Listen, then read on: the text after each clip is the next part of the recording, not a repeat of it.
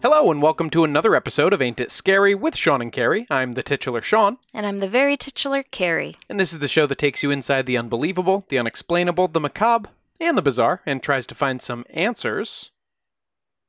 But this week, I can't promise we're bringing you any answers, listener. Well, let's do a little intro here. This is our 50th episode. It is, yeah. It's almost a year in, and we figured we'd do our celebrating here and now. 50 is a nice round number. And here's to breaking off another 50, getting to that first hundo. Absolutely. 52 is technically our year because we have put one out every single week, including when we got married and we're on our honeymoon, mini-moon, I guess. Yep, although the Paracon episode wasn't numbered, so that pushes us up. This is actually the 51st week of the podcast. Oh, shoot. Okay, well, there it is. So next week. Just super, super happy that we've made it here. We're seeing a lot more people listening to the show and interacting and things like that, and that just makes us feel awesome because we make the show for you. Thank you all. Those of you who, we've been picking up pretty steadily over the last month or two, and it feels good. It's nice to have people listening, and especially when people say nice things. It's great. But that's not what we're here to talk about.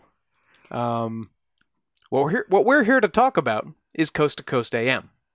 Oh, well, I know what it is, but Sean, some of our intrepid listeners may not know. So what is Coast to Coast AM? Well, that's why we're doing this show, right? And also because we thought it would be kind of a fun thing to do.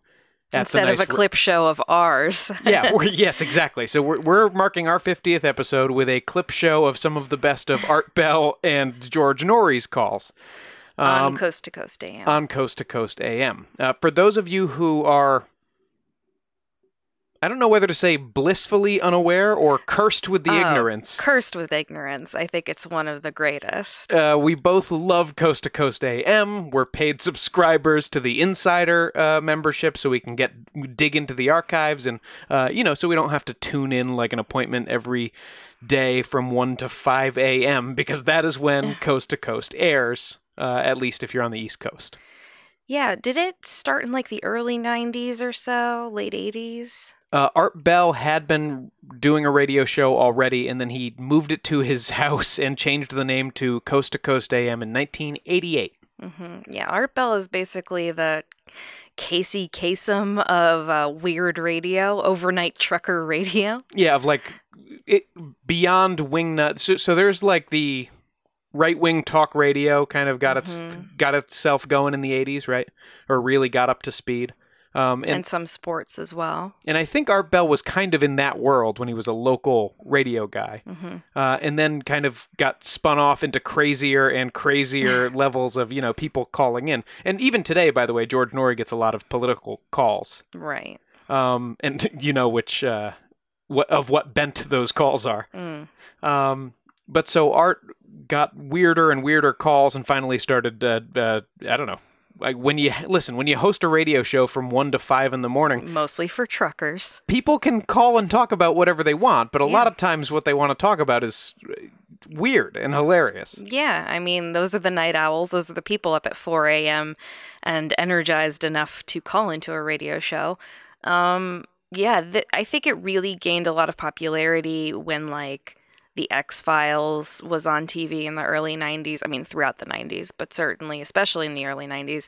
And people were kind of getting exposed to the craziness of UFOs and MK Ultra and the Men in Black and more ideas of the paranormal and supernatural and things like that. So it really came out at the right time, and it's been going on for years and years and years and years. Yeah, and what makes it what it is, or what made it what it was, is that Art Bell is just game for anything. Brings somebody on, he says, they're an expert, this is an expert in Bigfoot. Right. And he never questions anything they say. It's all like, that is fascinating. Art Bell, yes. And that he'll give credence to a lot. He'll let people speak their truths, I guess. Yes. There's not a lot of judgment from Art Bell, which is, I'm sure, something that was very positive for a lot of these people talking about big feet and ghosts and things like that. You know, you get judged if you believe in those things. But in this show, you can kind of just air all your thoughts, and sometimes people would call in and respond, and, you know, you had a sympathetic ear. Exactly right. And so that's why we're going to get into some of my favorite Coast to Coast clips. I've gone through a mind-melting amount of Coast to Coast in the last week to try to put a few things together for us to listen to. But the first thing we're going to listen to was one that right off the bat, Carrie, you were like, oh, well, you have to play that call from 1997 with Area 51. It's probably the most famous moment on Coast to Coast. So this it might not be as funny haha as the rest of the things we're going to listen to, but I don't know, it's pretty funny. So let's have a listen. This is a call that Art Bell received in 1997. Now, what Art would sometimes do, and I think George Norrie still does this, but no one did it like Art. No. He would have a special line, so it's like open lines, everyone can call, talk about whatever you want, but if you call this phone number, it's only for this topic. And in this case, that topic was an open line for callers who worked or had worked at Area 51. Mm-hmm. And he's had lines like this for, like, if you've been possessed. Yes. If you've made a deal with the devil. Yeah. So. Maybe we'll circle back and do those shows at a different point, because it's so funny. Mm-hmm. But in the meantime, and he gets very stern if people call in, because of course tons of people call in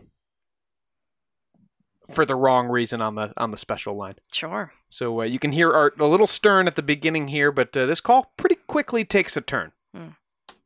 Line, you're on the air. Hello. Hello, Art. Yes. Hi. I don't have a whole lot of time. Well, look, let's begin by finding out whether you're using this line properly or not. Area 51. Yeah, that's right. Were you an employee or are you now? A former employee. Former employee. I was let go on a medical discharge about a week ago, and I've kind of been running across the country. Oh man, I don't know where to start. They're gonna they'll triangulate on this position really, really soon. So you can't spend a lot of time on the phone. So give us something quick. Good thinking, Art. Exactly. Okay, we get it. Yeah, you're freaking out. Let's go. Okay. Okay. What we're thinking of as aliens, Art, they're extra dimensional beings that an earlier precursor of the space program made contact with. They are not what they claim to be. They have infiltrated a lot of aspects of the military establishment, particularly the Area 51. He could have thought this out a little better before he made the call. Sean, he is frantic. They've infiltrated a lot of... They're triangulating on him right now. They've infiltrated the triangulations. The disasters that are coming,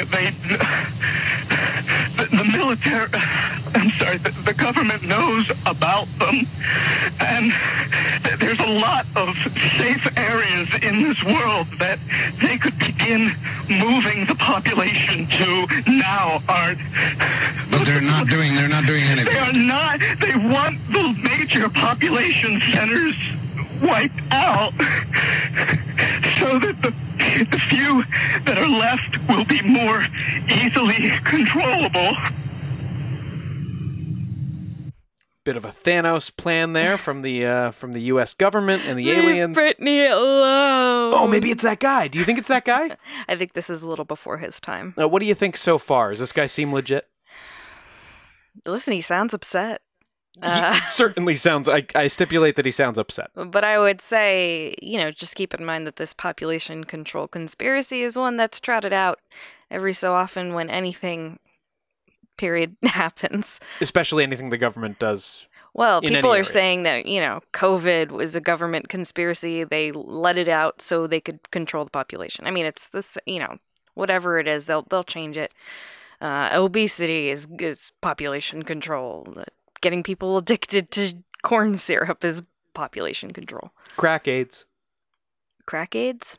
Yep, crack AIDS. Oh, crack, comma, AIDS. Not that. Opioids. Not that. Crack AIDS. Discharge.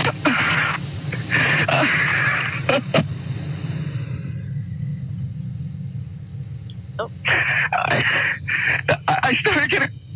Nope.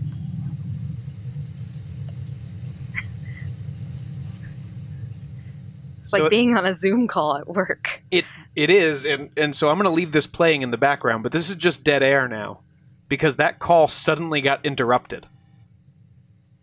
The question, Caroline, being, by what? And that's why this The is... triangulation, Sean. That's why this is so famous. You're going to hear the excellent... Oh, there it is. There's the Coast to Coast theme coming back in, stolen from Giorgio Moroder. And so this is just a holding pattern while the station tries to get back online. In fact, Art is still talking through all this. To the guy?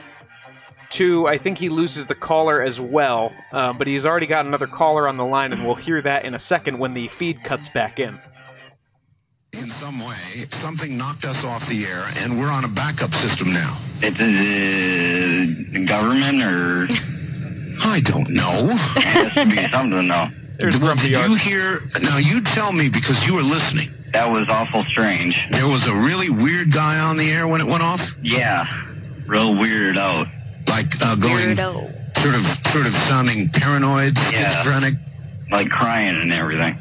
Schizophrenic was a little... That's harsh, Art. Listen, it's the late 90s. They're not super woke about these things. Yeah, but the people he has on this show... Well, the thing about Art Bell versus George Norrie is Art Bell was much sassier.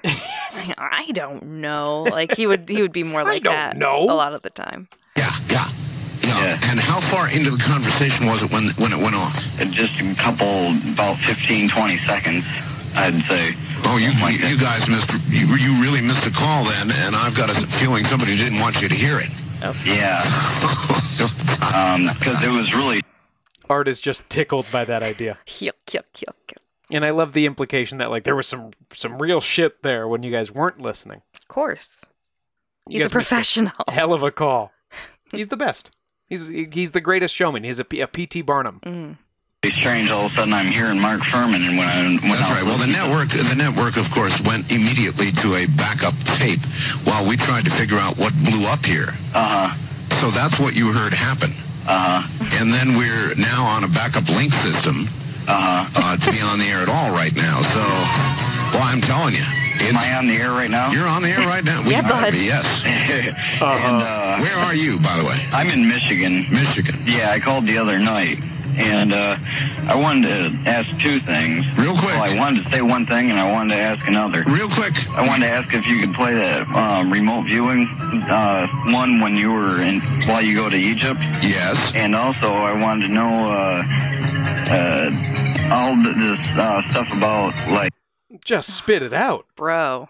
Area 51, if it's like the government's trying to put it out there like that, so like some other place isn't being watched as much. In other words, it's a Don't you love this pan flute music that's coming in the background? Like, what is this? The pan flutist is going buck wild. big decoy. I see what you're saying here, and apparently we'll be back after the news, I think. Sandy Beach here, inviting. We lost all transmit capability on this end here in Nevada. The transmitter went belly up suddenly for some unknown reason. I've never seen it do this in all the years that we've been on the air. I have never seen the transmitter in this way just simply fail, massively fail, like a massive heart attack or some kind. And so we have gone to a backup system to get signal to you right now, and I presume it is getting to you right now. It is getting to us, Art. So that is the famous Area 51 call. And I mean, if you open up the lines to former Area 51 employees, that's about the best call you could get, right? That's what you're hoping for? That's an epic call. And then it melts down the radio station itself. Perfect. The greatest. Now, I will say, Art makes a big deal of, like, I've never seen anything happen like this. As I've been combing through clips over the last few days, I've heard that feed cut out a few times. Okay, but was it before or was it after this call? Long after. Well, Over a decade after. things So are different now, you're Sean. right, technology's gotten worse. Mm-hmm. Get off my lawn. Okay, so moving on. Art Bell, and you can hear just the sparkle in his eye there, as you always can. He hosted the show regularly until 2000, and then kind of waffled on whether he was going to retire until 2003.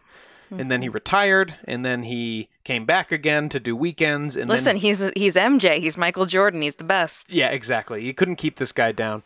He finally retired fully in 2007, although he died in 2017. Yeah, fairly recently.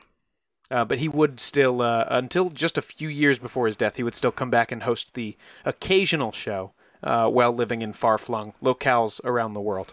And he would also have a special Halloween episode called Ghost to Ghost AM, which I very much appreciated. More on that later. Ooh.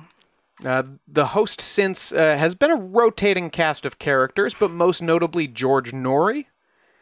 He's sort of the face of Coast to Coast AM at this point, and it's probably worth noting that when Art came back in, like, after 2000 but before 2003, it seems like Art came back because he didn't like George, didn't like the way he was hosting the show. It's a different vibe. Art, as you heard, is a little more brusque, a little sassier. And George Norrie is just psyched to be there. He's literally one of the popular people to have on Ancient Aliens. He's like a talking head on that. So I think he might buy into this stuff more than Art Bell did. Not saying that Art Bell didn't believe, but... Yep. George Norrie's a believer, for sure. And in the way that he's actively scared of all these things. He's nervous. Wouldn't you be? He's nervous about it, So let's hear a little bit of George Norrie. And this is actually going to tie into one of our old episodes, Caroline. Yay. If our listeners are familiar with Robert the Doll from the Haunted Dolls episode. And did we revisit him in some way recently? In a way, we showed our friends the what Theodore did was very serious clip. Oh yes, okay, but we didn't revisit it on the show. Robert's always sort of in our lives. Well, that's the thing with Robert. He never goes away. He never goes away. It's too true. We also tried to watch the movie and it was really boring, disappointingly. Oh, that's what it was. We tried to watch. Our lamplight flickered ominously, and it was the only thing that flickered. No, I think everything went out for a sec, actually, but I didn't lose the record because, batteries. Right. Anyway, it's just funny because Robert's like a cursed doll, and if you talk shit about him, he fucks your shit up. Yeah, well, now you just cursed about him, so... I said the movie was boring. So bring it on. We also did get an emergency alert for a flash flood warning. Don't know if that's related. Anyway, on August 20th of 2010, George Norrie tackled this hot topic. Thank God. And he had on one of the foremost experts in the world on the paranormal to help unpack this for him. That man is none other than Joshua P. Warren, no relation to Ed and Lorraine. Ah. Caroline, tell the listener what you know of Joshua P. Warren. I've mentioned this show before. I'm going to mention it again. It's not like they're competition now. They're on a permanent hiatus, as far as I can tell. The Unbelievable Podcast is who first introduced me to Joshua P.P. Warren, as they call him. He is also the main person in their Sack of Shit Hall of Fame, so that should kind of tell you about the kind of paranormal researcher they feel he is. He's just kind of bombastic. He thinks he's right about everything. He's got a lot of gadgets to peddle. Yeah, he's always peddling fake gadgets. Wishing machines, time machines. Things like that, yeah. Bilking dumb people out of their money is like Joshua Warren's favorite. Yeah, and I think I used the Unbelievable Podcast to show Sean Coast to Coast AM because he hadn't really ever experienced it the way I had before. And Joshua Warren's appearances were always a favorite, but I've never heard him speak on Robert the Doll. Well, get ready, Caroline, because here Joshua describes his initial meeting, face-to-face, with Robert. So here I go walking through this museum. Again, it's an old fort. And when you turn the corner and a few rooms away, you lock eyes with this little doll. Now, we're talking he's about 3 feet tall. When you lock eyes with him in the distance, immediately you feel like you're looking at a person. No, you don't. He looks like a potato with eyes. Don't come for me, Robert. And he calls him right off the bat because Joshua knows you don't want to piss off Robert. And he's in a glass case, isn't he? He usually is. Once on rare occasions, they'll take him out once in a while, and they did that for me during the course of my investigation. So that was a big treat, and I'm very grateful to Claudia Pennington, the director there, and Jack and Annalisa, and some wonderful people who were very accommodating. I don't think he's bombastic. So now you see this doll sitting there, and immediately you get the sense there is this sort of magnetism that's drawing you over to him. And it was over 90 degrees in there. It was sweltering. But when I saw him, it was like somebody poured ice water down my back. And when I finally stood there in front of this doll, it's amazing. It's like you're going there to hold court with the King of England or something. To hold now, Carrie. Well, he would also look like a potato with eyes in Charles's case. Now, you love the Royals, Carrie. Would you be more excited to meet Robert the Doll or, I guess, King William, let's be honest, by the time his I mean, probably grandma dies? William? Maybe? You'd be more excited to meet William than Robert the Doll? Well, Robert, again, he might curse me if I think wrong about him. You're thinking wrong about him right now, so... I don't know. I mean... Robert is the only one who is on my bucket list. I want to go to visit that museum and stuff. Because there's a lot of weird stuff in Key West, as we've talked about. So that's definitely one of my things. So I want to meet Robert. So I guess Robert. Right. Well, you can have yourself a real Joshua P. Warren time. You get the goosebumps, the hair bristles on your neck. And I stood there and I thought, suddenly this all makes sense to me. Now I know why there's a mystique here. I said, Robert... My name is Joshua P. Warren. I've come from a long way to study you. For branding, it's important for the This doll. isn't SAG. He knows who he is. It's important for the doll to know the proper branding. Okay. And explore the mystery around you, and I want you to know that whatever I find will be shared with millions of people, so do I have your permission, please? Oh, so you told him about Coast to Coast. Thanks. Absolutely. Yeah. That's just what I need. George Norrie already terrified. He's scared. He's genuinely, that's not a joke. He's scared of Robert. Oh, that's just what I need. He's grumpy. Yeah. So I stood there and I looked at him, and it sounds crazy, but I got the feeling that if you can imagine this doll smiling, that's what it felt like. It's like his demeanor toward me felt positive, and I took that as a yes. No, Joshua, we've gone over this. You need a vocal yes. Was it the, blank, cockeyed stare that gave him the sense of a smile, or? Joshua P. Warren's going to get me too, isn't he? By Robert the Doll. By Robert the Doll! Yeah, the trial of the century. His body was saying yes. Now, our listeners have seen pictures of Robert, but it's nice to get an up-close and personal description with that Joshua P. Warren flair in this eyewitness account as he gets closer to the voodoo artifact? ? Again, consider, this is about a 3-foot-tall doll. He's sitting there in a little chair. Does he look old? Oh, yes, he looks very old. He's over 100 years old. What color shirt is Robert wearing? It's a little sailor suit, Sean. You know this. He's stuffed with straw, but his face is made of felt that's kind of hardened and pockmarked by years of decay.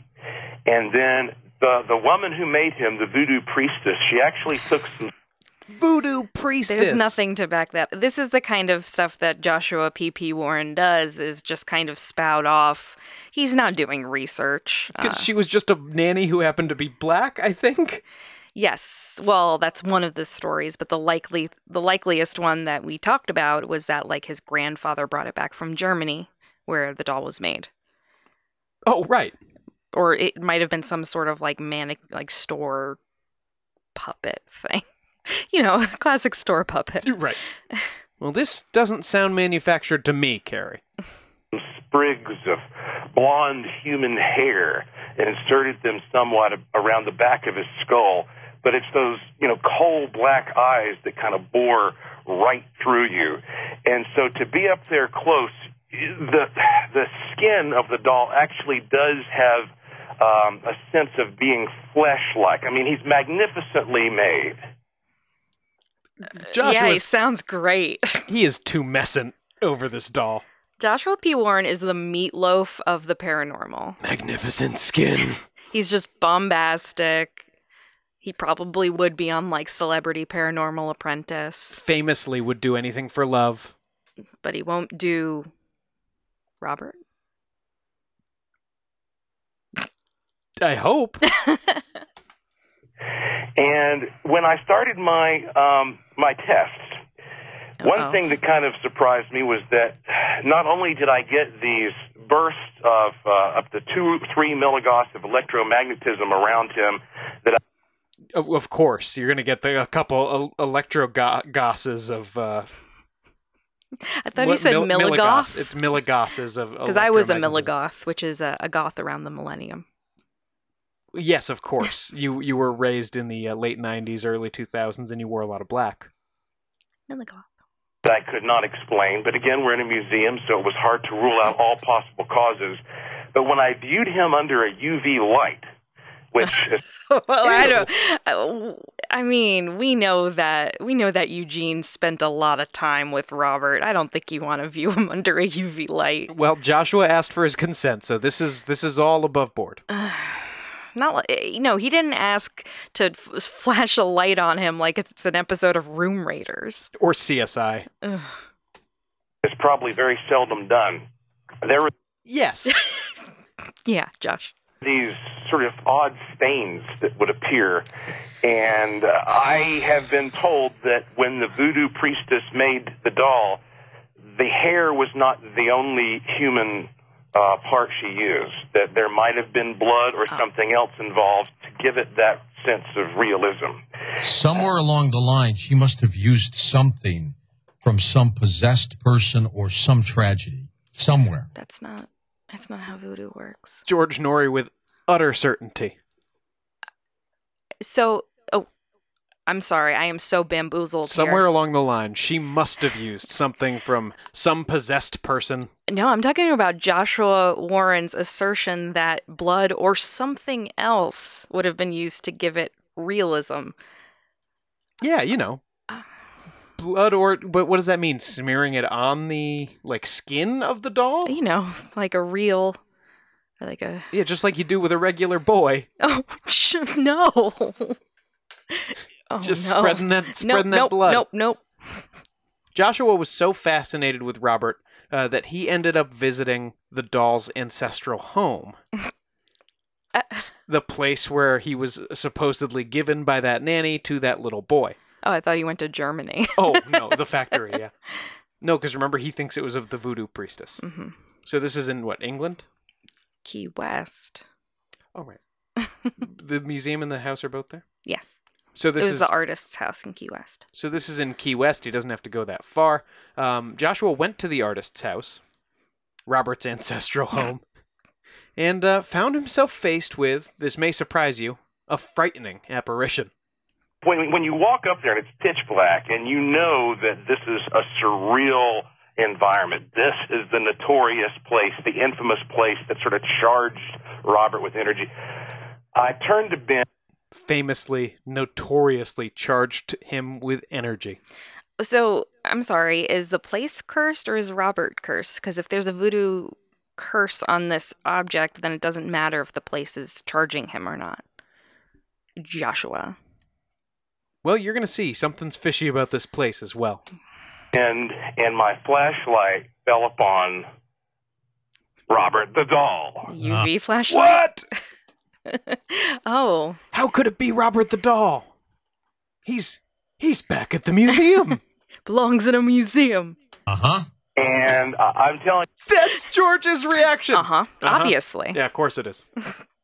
you, I got that jolt of adrenaline that shot up my spine, and it was like an instant flash of just being completely panicked and startled because I was like, what the heck am I looking at here? I was just not expecting to be up there by myself. Thank goodness I had the camera rolling. And I walked over to this thing, and I'm really proud of myself because I almost cursed 2 times, but I was able to stop myself because I knew I was on camera. Ugh, Josh. I walked over to this doll, and apparently I was like, okay, there's some kind of doll. You know, there's a dummy here. There's a doll of the doll. What the heck's going on? And Robert's like, yeah, I can see that. There is a dummy here. There's a dummy. There's a doll of the doll. I went back downstairs, and I talked to the woman who was working there, and I said, you almost gave me a heart attack. I was like, why didn't you tell me there was a doll up there? She said, what doll? I said, there's a Robert the doll up there. And so she says, oh. She said, well, you must be talking about this doll that we made for one Halloween, but he's packed away. She said, you know, he's not sitting out. I said, oh, yes, he is. If they don't have a doll out, they're out of their minds. Yeah, of course they would have one, like at the top of a staircase waiting to scare you. If you go to the Lizzie Borden house, they have the Bride of Chucky on the stairwell. That's not true. Yes, it is. I saw it in a Ghost Adventures. It's a kitschy B&B. They have the Bride of Chucky in a cabinet on the way up the stairwell. Oh, well, I thought you like just poking her head around the corner. Yeah, and murdering guests. Wow. She's the real one. Cool. Yeah. Now, like Josh said, he had his camera rolling when he encountered this apparition. But when he went to develop the film, you may be surprised to know. We've had a problem with your film. Ah. I said, okay, which roll? She said, all 3 rolls. I said, what? She said, well, yes, this roll your right photos here. friggin' suck. That's the problem. We saw the first couple shots and we exposed the whole thing. It's completely blank, and she stretched it out in front of me. That might be when he lost the photos. Yeah. The whole roll was absolutely transparent, not a single exposure on it, even though I'm telling you I've used this camera for years. It's manual enough that you shoot it and then you wind it back up. You can feel the tension. The second roll... Why is he always doing that? He's always making these weird entendres. It was the same thing with the wishing machine. Oh, where you like rub the thing you rub and the stroke stick until it gets real sticky, and like he's always being weird like that. I truly don't think that's crossing his mind. See, the thing with Joshua P.P. Warren is that unlike a Zach Bagans, who of course is very bombastic himself, or really any other person who I, unabashedly love in this community, he makes a lot of money just preying on people who are desperate, like with the wishing machine and stuff. Yeah. I mean, I don't think he has an actual claim on his site saying, oh, use this and it'll cure your cancer. But people in desperate situations may think that. And I just can't get behind someone who's like that. So I am perfectly happy to make fun of him. It just doesn't grant wishes. You can't sell a wishing machine that doesn't grant wishes. Right. And you can't give people hope when they should be doing something else. Had 2 clear 3D pictures that came out in the middle, but the rest of the roll on either side was absolutely transparent and unexposed. She said she talked to the supervisor, and they were trying to figure out how I took 2 distinct pictures in the middle of the roll, but it was unexposed the rest of the way on either side. And then she took out the 3rd roll, and it had 3 distinct pictures in the middle, and the rest was clear on either side. So I said, you're telling me I took 72 pictures and 5 of them came out? And she said yes, and charged me $1.25 to develop 3 rolls of film. And that, to Joshua P. Warren, is the most amazing part of the story. I love how he includes that fact. Like, well, they still have to Can do you their believe job, they charged Josh. me $1.25? Just because you suck at taking pictures doesn't mean they didn't have to do their job. Josh, try. it was $1.25. It's 2010. Yeah, why are you even developing pictures? Like, what are you doing? Well, no, he likes to feel the tension when he winds it up. Ugh. Now, I also, as I said, another popular tradition with Coast to Coast AM is open lines, and George Norrie keeps that tradition going with open lines on many of the episodes of his show. We'll either begin or end with an Isn't hour it like or two. once a week or something that they do, like full open lines? Yes, maybe? yeah, full shows, but often shows are bookended, either started or ended with an hour or two of open lines, if there's just not enough guests to fill the time. And just to give you, a a glimpse into what kind of topics and stuff, when I was doing research for the news, because they do have paranormal news on their site, I think one of the most recent episodes they put up was Sirhan Sirhan and RFK / like high strangeness, like 2 different topics. But that's the kind of stuff that they'll mix up in there. That's a nice mashup. That's a nice couple hours of programming. Yeah, or it's like ancient aliens / Men in Black, or HARP, or governmental conspiracies, things like that. Mm-hmm. It's fun. Weather machines and chupacabra. Yeah, exactly. So, open lines. Again, George Noory not as sassy as Art Bell, but the quality of the callers has not dipped whatsoever. And so this is what you're getting between 1 and 5 in the morning. We go next to Halifax, Pennsylvania, east of the Rockies. Good morning, Wayne. Go ahead. Good morning. Happy birthday. Thank you, Wayno. Wayno. He's very familiar, but also tired. Thank you. Thank you, Wayno. Might have the cure for cancer. Says his Wow. Uh-oh. I'm listening. doctor I was watching on TV on WHIF, 33. Whiff? Him and Whiff 33? I want to go over this. He called up saying, I think I have the cure for cancer. Then he revealed he was talking about an interview he had seen on a local news station. Whiff. WIFF, I guess. And then he said, Channel 30? Like as if it's the same on Art's dial. And sorry, not Art. George. Like as if it's the same on George's dial. And George, who is not listening at all at this point. He's just goes, tired. It's his birthday. Uh-huh. his wife, they said the United States can't get it because the FDA won't allow them bring it in here. And it does cure up to 100% if your cancer not too far gone. And what is it? It's made out of a mistletoe. Are you just trying to get a kiss out of George? Oh. It's made out of D's. D's what, sir? D's nuts. Oh. Let's kiss under those. The berry and in Germany, yes, that's what I was talking about. Sweden, they use it there, and they inject you in the chest, to boost up your red blood cells. And he said that cures brain cancer, breast cancer, lung cancer, and on and on. Wow. Sounds ironclad to me. A mistletoe, by the way, can hurt or kill a dog that ingests it, so I don't know if I'm going to be injecting that into my brain or whatever. Do you let the dog lick your brain? I just don't see why that would be a problem. Oh, well, I just figured there's some sort of toxicity there. Well, and you don't eat onions or chocolate? And his name is, you want internet, it's StanglerTV.com. I'll check into that. From TV.com? The doctor's name is StanglerTV.com. I think he said internet. Don't visit whatever I just said. I don't want to give this guy a free plug because I assume this is a scam. Oh, boy. From the mistletoe. Yeah. Okay. Yeah. All right, I'll check into that, Wayne. Thanks.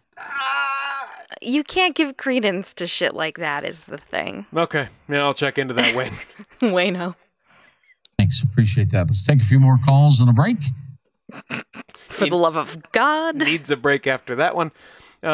Things did pick up for George after that on this night. This is from a show in July 2008, by the way.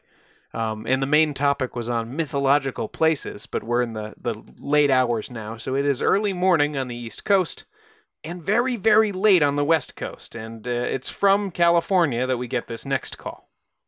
Check in with William in San Bernardino, California. William, thanks for holding so long. Go ahead. Oh, I know. Thank you, George. I appreciate it, and I'm really, it's an incredible show, by the way. I have a great time on Friday nights, William. It's fun. Yeah. Is it just me, or is William a little horny for George Norrie? I think he's grabbing the mistletoe, is what I think. Okay, I just have a like a little short. It's not a short story, but I'm actually I grew up. He started to say it was a short story, and then he immediately backpedaled. Boy. When I met Tom in Colombia, and it was a long time ago, and I actually got a lot bullied in high school. So he goes on to then jump into a tangent about how a friend of his also was bullied in high school, and then he says that friend had an uncle die at home, and he became possessed, but it only happened when he was angry or drunk, and then he drove all his friends and family away. Yeah, so he hulked out with his uncle's ghost. Yeah, or his friend did. But so that's a side story before this guy gets Before he gets into his actual story. So I've cut it out here. So let's get back to that bullying in high school that you were talking about. During those high school years over there, around that time, there's a lot of witchcraft going on because now we've taken a left turn. Mm-hmm. Little town like in middle of nowhere in Colombia, and like it was those kind of towns that everybody knows each other and everybody knows everybody's life, you know. So I don't know if he said everyone knows everyone's wife or everyone knows everyone's life. They knew I was getting bullied a lot, which I didn't like because in those days I was like really skinny and. Yeah. How old were you then? I believe I was like between 6 and 8 years old. Okay. It's just I had an accident. So in high school, between 6 and 8 years old, but he had an accident. That I hit my head, that I remember stuff, but I mixed the time. Like sometimes I'm remembering something that I was like 14, but it's actually happened when I was 5, you know? Yeah, okay. So I can't recall. Even George is like, okay. yeah, okay. That well. So what happened was I was walking down the street, and then this old lady. Okay, he's walking down the street, old lady. What do you think happens next? She takes off her top. She straight up looked like a witch, you know, like a typical witch with a long nose and the weird looking face and with the cane, and Yeah. she's just like A cane? Yeah, classic witch with a weird looking face and a cane. Oh, this is just an old lady. she just like called me up, and I'm like, well, let's see what this lady needs. And then after that, I just woke up like inside her. Okay, I believe it was inside her house. This took a turn. Is he talking about his like fantasies or something? This has now become an old lady witch kidnapping. But he's telling it pretty casual. Let's see where this goes. I was tied up to a table. She tied you up to a table? Yeah. Like, I just walk up to her. I thought she was asking for a favor or something.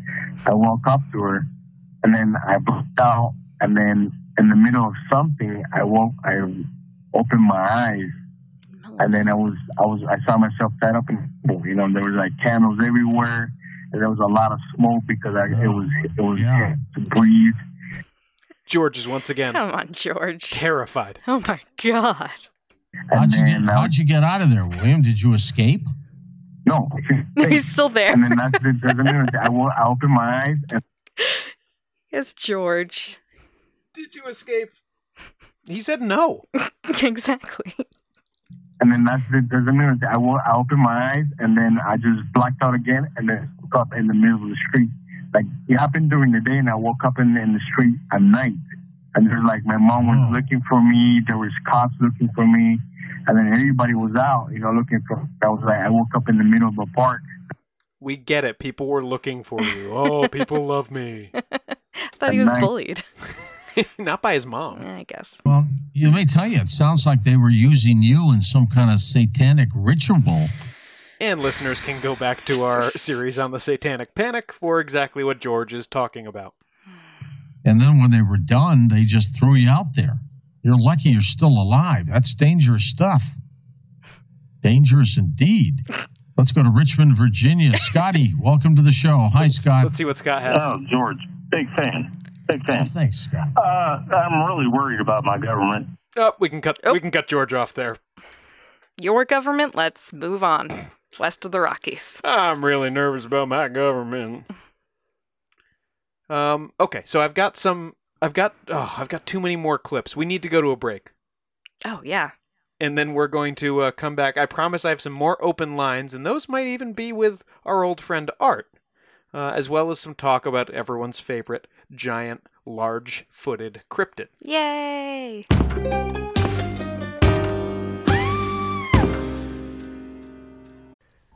From DNA testing to the Dixie Mafia, Crime Capsule brings you new stories of true crime in American history. I'm your host, Benjamin Morris. Join us for exclusive interviews with authors from Arcadia Publishing, writing the hottest books on the most chilling stories of our country's past. You can find us wherever you get your favorite podcasts or on evergreenpodcasts.com. Crime Capsule. History so interesting, it's criminal. Do you enjoy science, spooky stories, and all things paranormal? We do too. While we would love for most paranormal stories to be true, we are here to tell you that they probably aren't. But that doesn't make them any less fun to speculate about. We are the Spooky Science Sisters podcast. In this podcast, we bring you bi-weekly discussions on possible scientific explanations behind the supernatural. Backed up by research articles and other credible sources, we do deep dives into things like archaeology and physics and share in-depth discussions with topic experts. Visit us at SpookyScienceSisters.com to listen to a couple of skeptics debunk some of your favorite alien encounters, cryptid sightings, and ghost stories with science, sass, and a significant amount of laughter. Thank you, and stay spooky.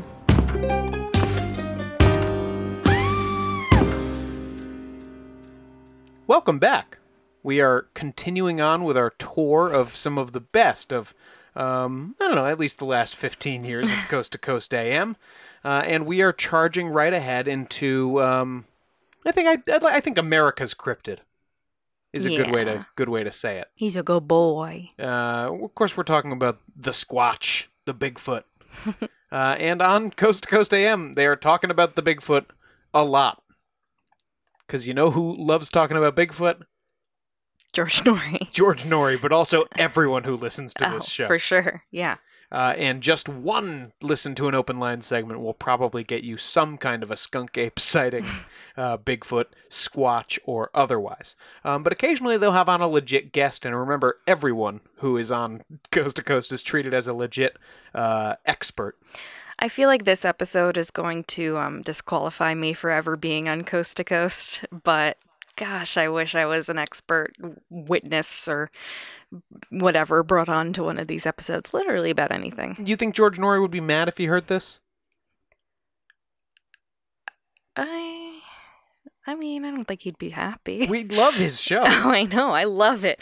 But I don't know if he enjoys people loving it ironically. And I don't love it ironically. I just love it. But I think you love it ironically. I can hear your backpedaling from over there, Carrie. I'm Mr. Norrie's biggest fan.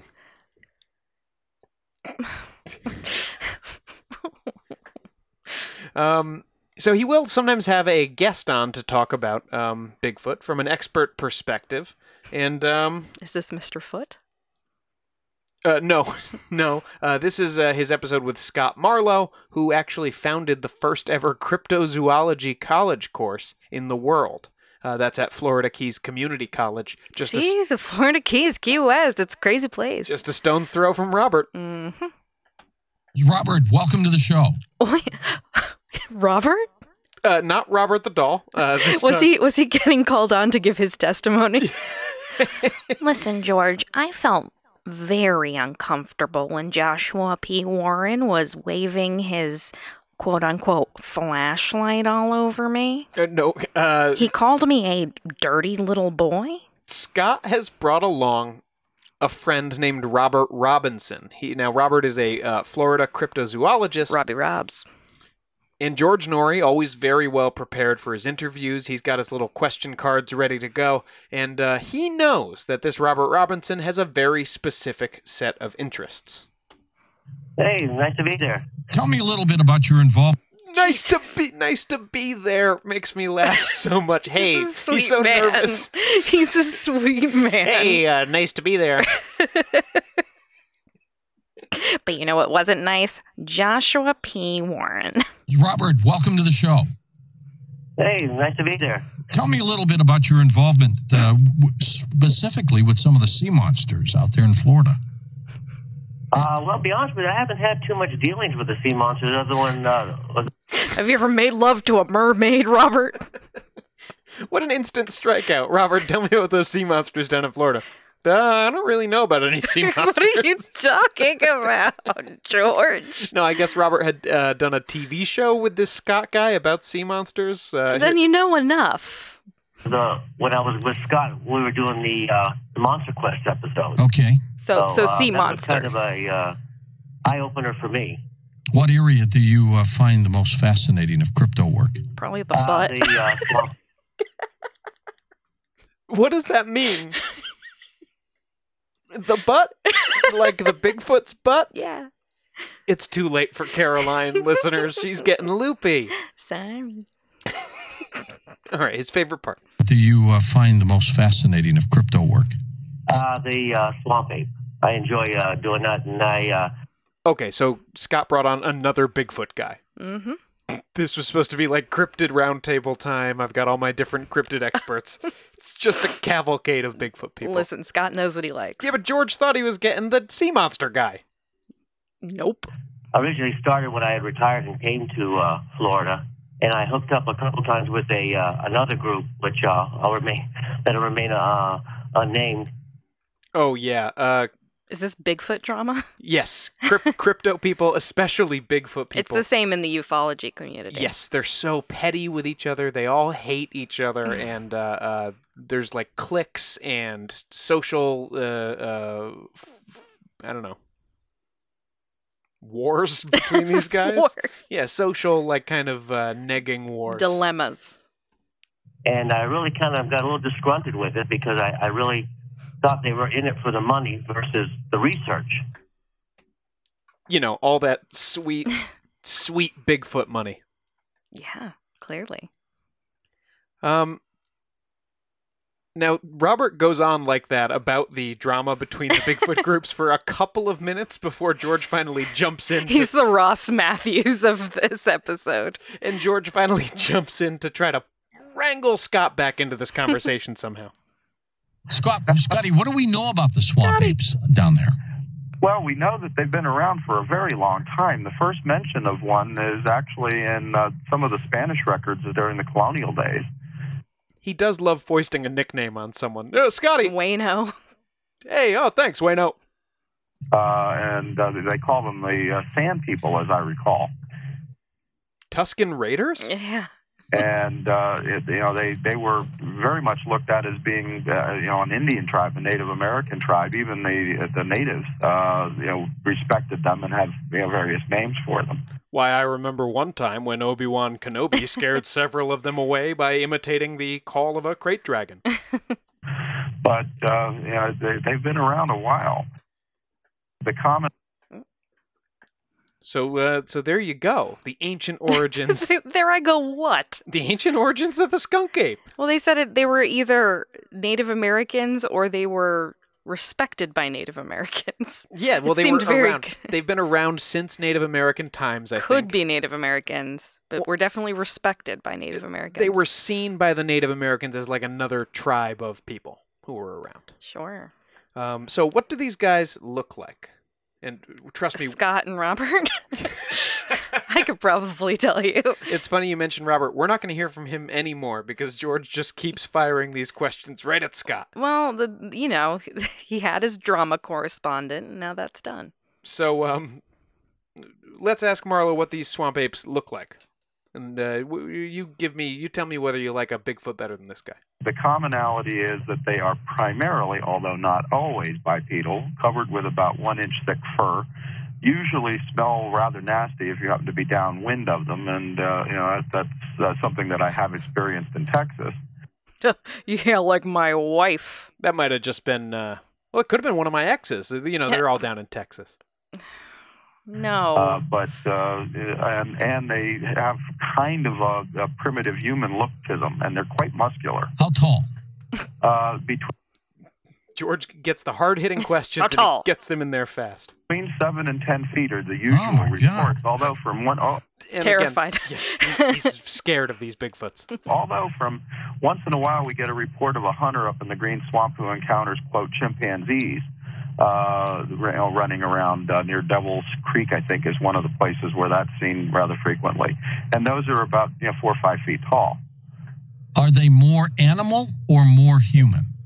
Good question, Man-apes, George. I think is a good name for them. Okay. So 50-50. Man-apes. Listen how unsatisfied George is with the answer to that last question. Or more human? Man-apes, I think, is a good name for them. Okay. Okay, if you say so. Okay.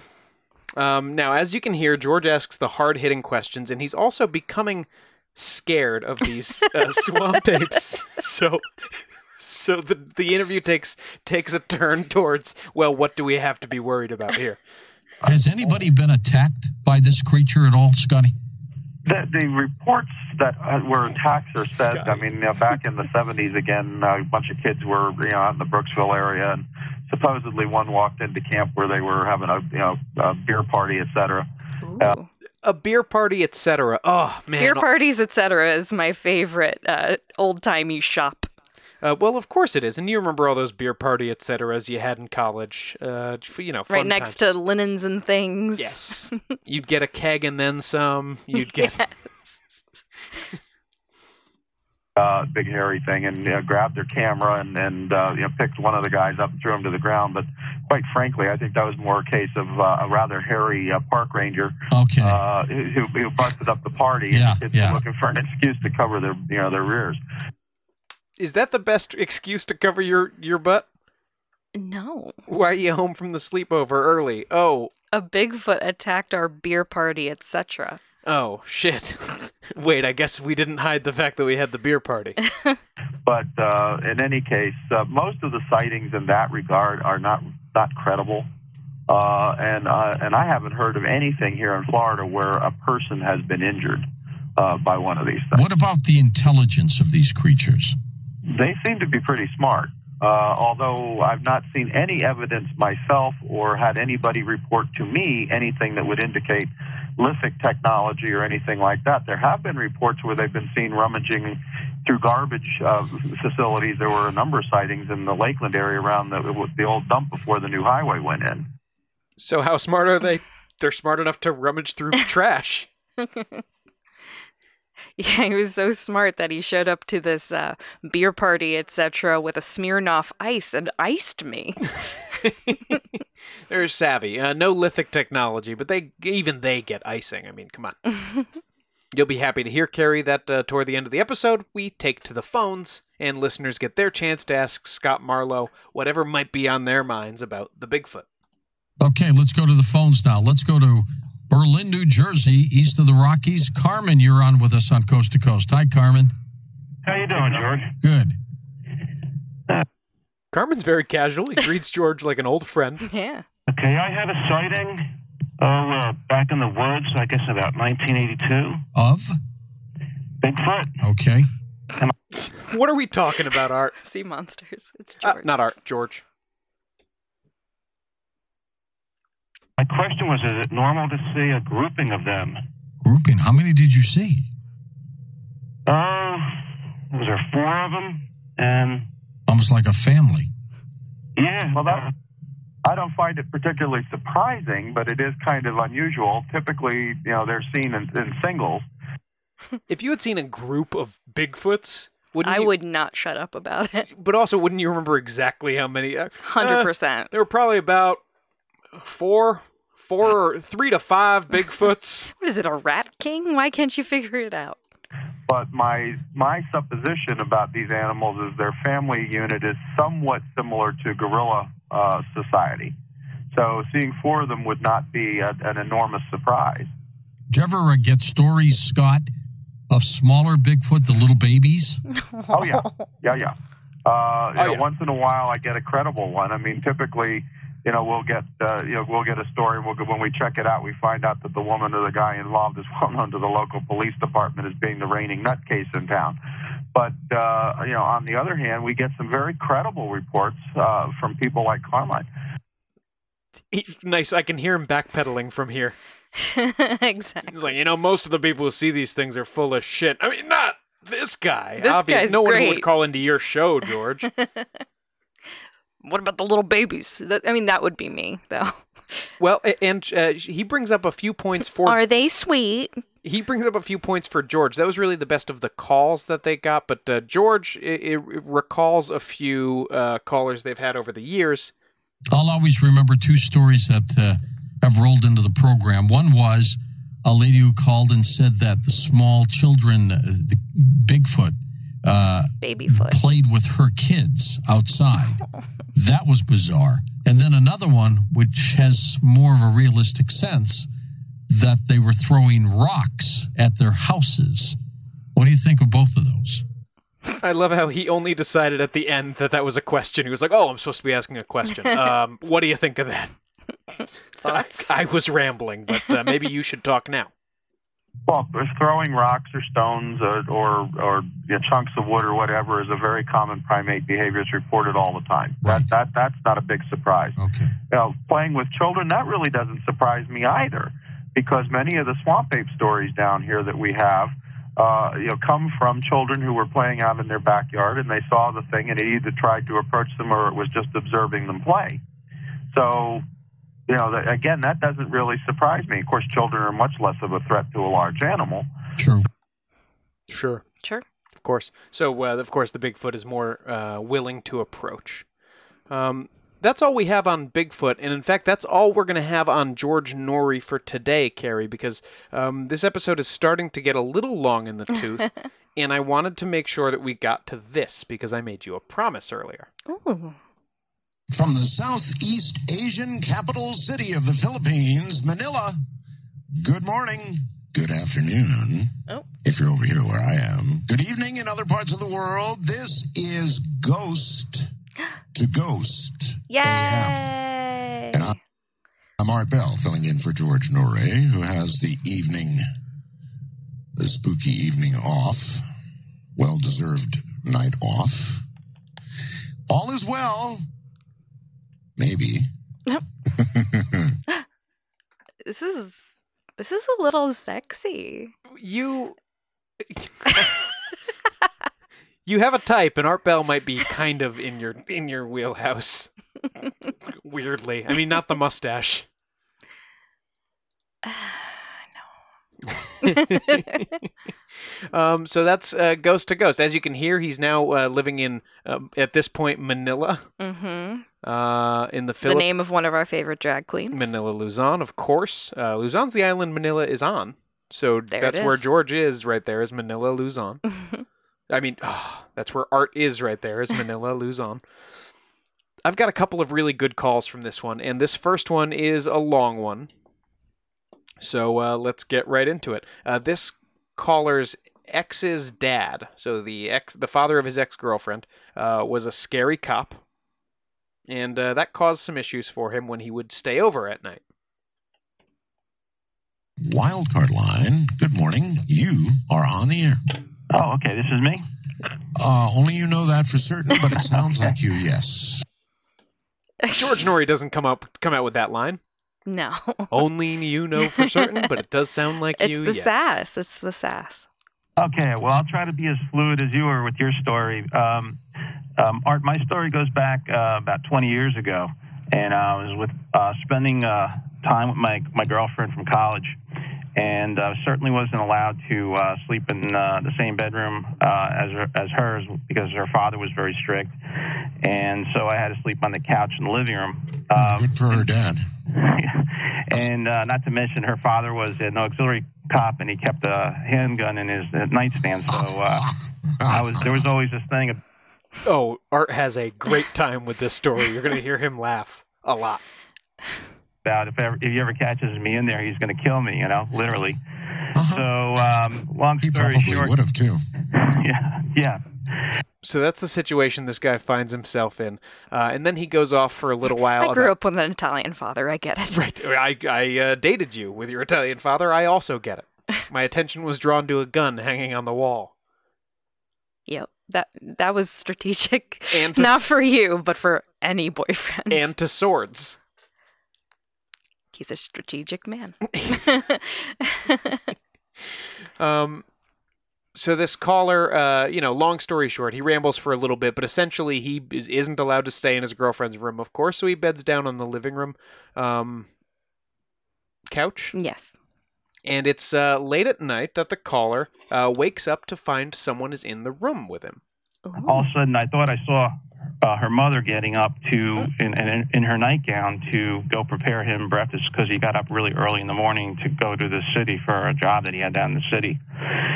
And I'm looking at it. I'm trying to see, make out details of the way she looks and, of her figure. Sorry, what? This is getting species spice. Okay, so you're trying to peep on your mother-in-law through her nightgown.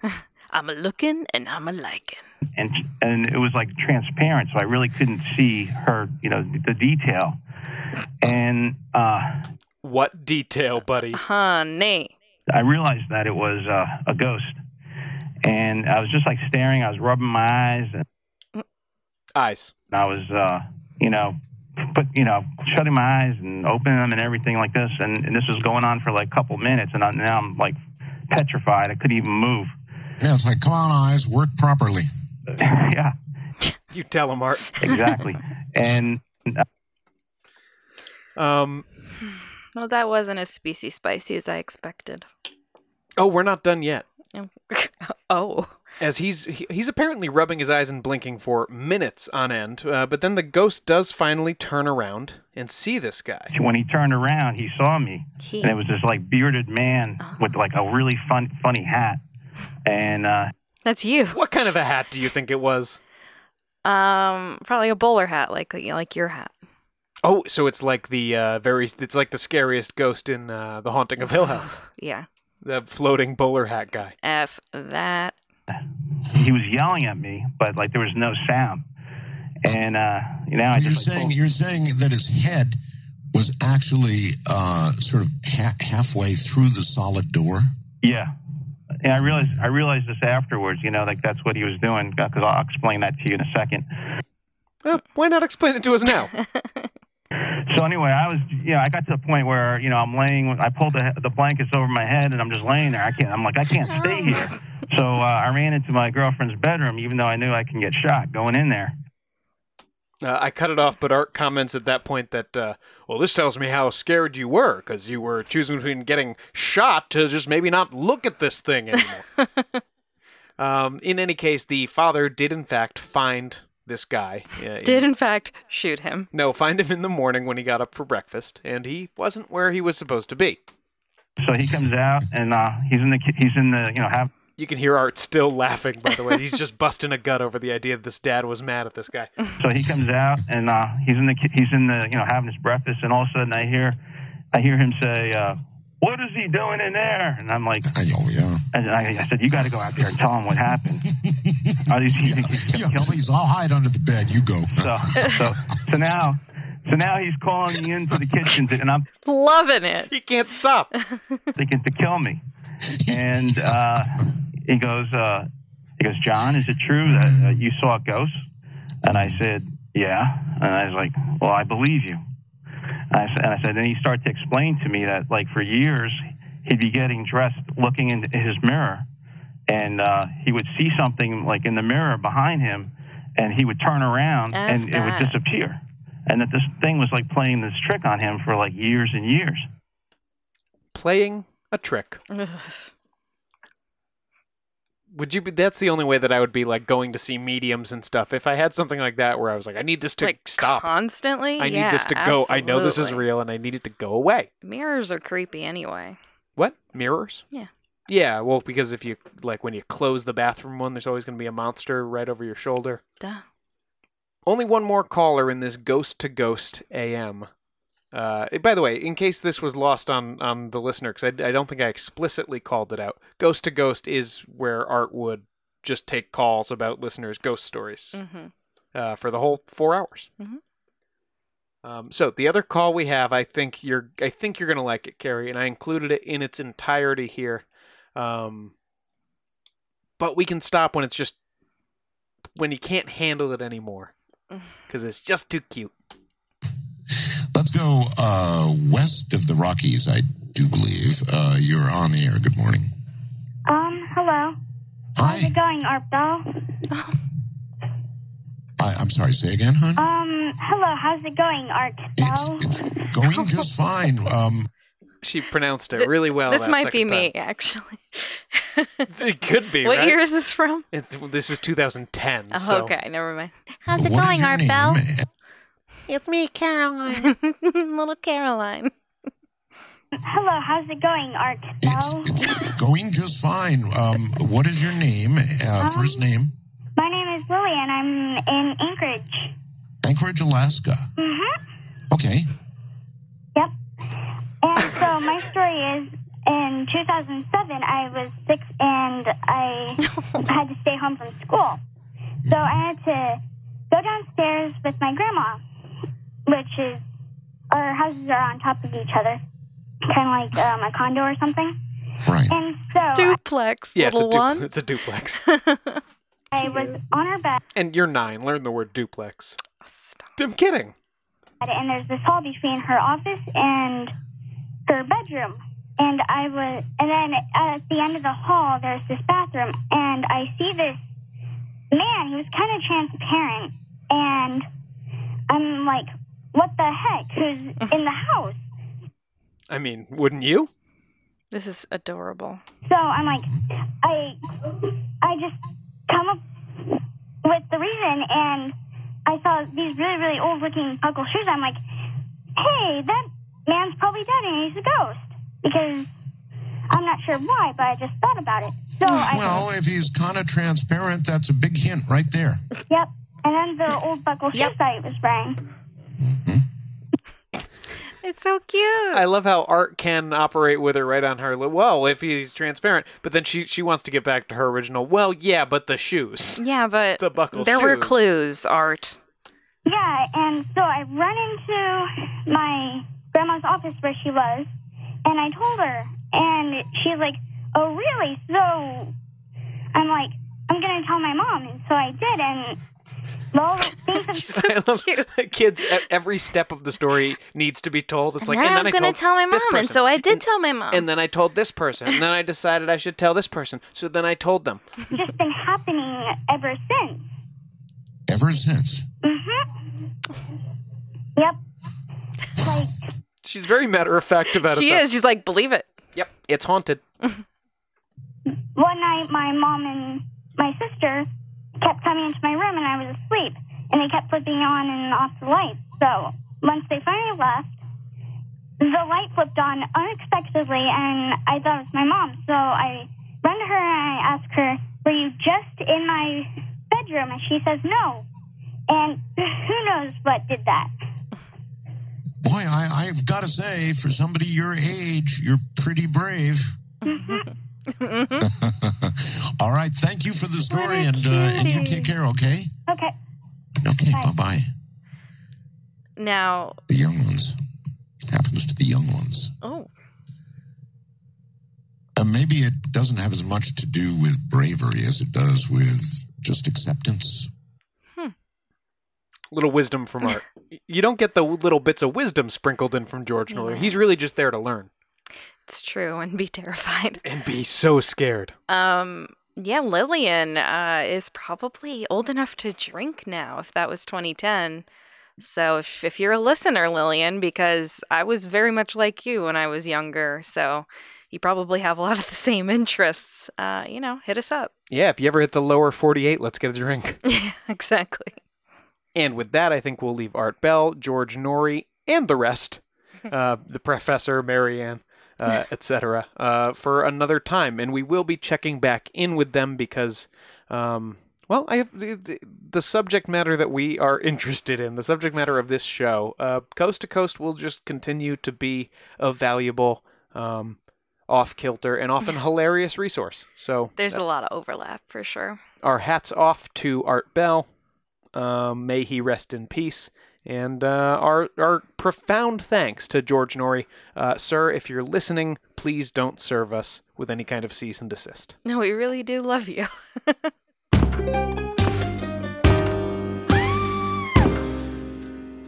Hi, I'm Matt Harris. Seton Tucker and I host the podcast Impact of Influence, which for 2 years covered in depth Alec Murdaugh, who was eventually convicted in 2023 of murdering his wife Maggie and son Paul. That story continues to evolve, and we will cover that. Plus, we will tell you stories of other true crime events that have happened in the South. Please join us on Impact of Influence. And give us a follow on the Impact of Influence Facebook page. It's time for Cryin' Saucers.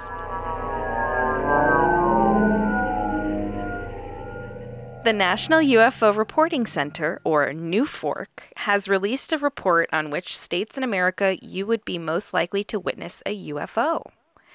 This felt especially relevant to our recent New England UFOs episode, but alas, the best areas to see flying saucers are apparently mostly on the West Coast.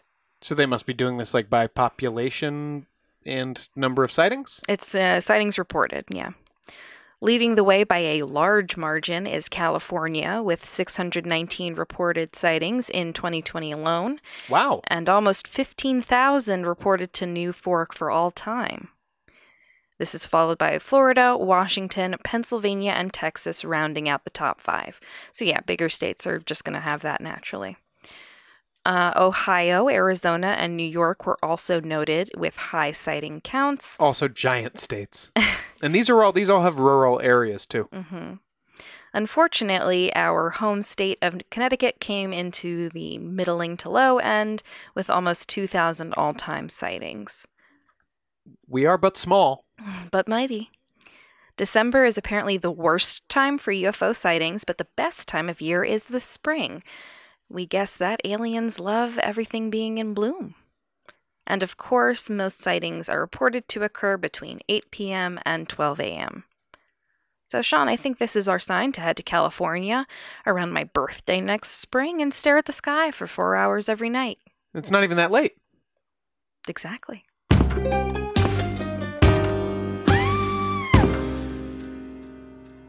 That's it for this episode of Ain't It Scary with Sean and Carrie. Like us on Facebook and follow us on Twitter and Instagram at Ain't It Scary, and check out our website at ain'titscary.com.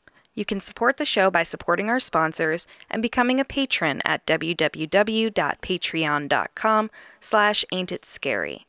Please subscribe to the show and throw us a 5-star review on Apple Podcasts. Now, we're a little over 30 5-star reviews now.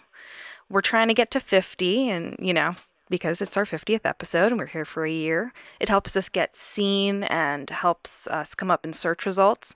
So if you leave us a 5-star review and take a screenshot, send it over on any social media or to our email at ain'titscary@gmail.com, we'll enter you to win one of a little prize, maybe like a book that we used for research or some of our merch, which is kind of coming out, but we mostly have like stickers and stuff now. Yeah, and we will sign whoever wins. We will and whatever prize we'll sign them or we send them to you free in the mail. You don't have to pay shipping or anything. And if you request, we won't sign them because maybe that'll just ruin your book. Exactly. So leave a 5-star review, Apple Podcasts, take a screenshot, send it to us, and we'll have a drawing after we get to 50. Oh, by the way, obviously those 5-star reviews really, really help us out. They really do. And if even half the number of people who we think are listening out there every week gave us 5-star reviews, I mean, we'd be a lot more visible on the charts and the searches and things. So, take a look. And, if you want to, if you have the extra money, if you want to spend a little more time with us every month, support us on Patreon. We've got a lot of friends and a lot of fun over there. Special thanks to our closest Patreon friends, Nate Curtis, Sean O'Donnell, Jared Chamberlain, Maria Ferrante, Robin McCabe, Comfy Mike, Alex Nakutis, Ryan Regan, and Christy Atchison. See you next Thursday. Show created by Sean McCabe and Carrie McCabe. Music by Kyle Ryan. You can find Kyle at his YouTube channel, Music is a Verb. This has been a production of Longboy Media. Something is creeping in. Don't follow it down. Let me introduce you to Barry Clew, an authorised financial advisor from New Zealand and a very special kind of stain on humanity. He was a very knowledgeable young guy. He was a registered financial advisor. Type of guy that was bending over backwards to help you. Now, you could be forgiven for thinking that Barry sounds like a great guy, and you'd be right. Well, right up until the point when you're wrong. It was all fictitious. She stole from my son, who has a disability. Chris never knew. He died believing that we're all taken care of. A psychopath is somebody who lacks empathy, acts impulsively. I think there's a strong case that Barry might be all of those things, actually. To find out how Barry Clew stole over $15 million from 81 victims, subscribe to Clueless, The Long Con. That's Clueless, spelt Klooghless.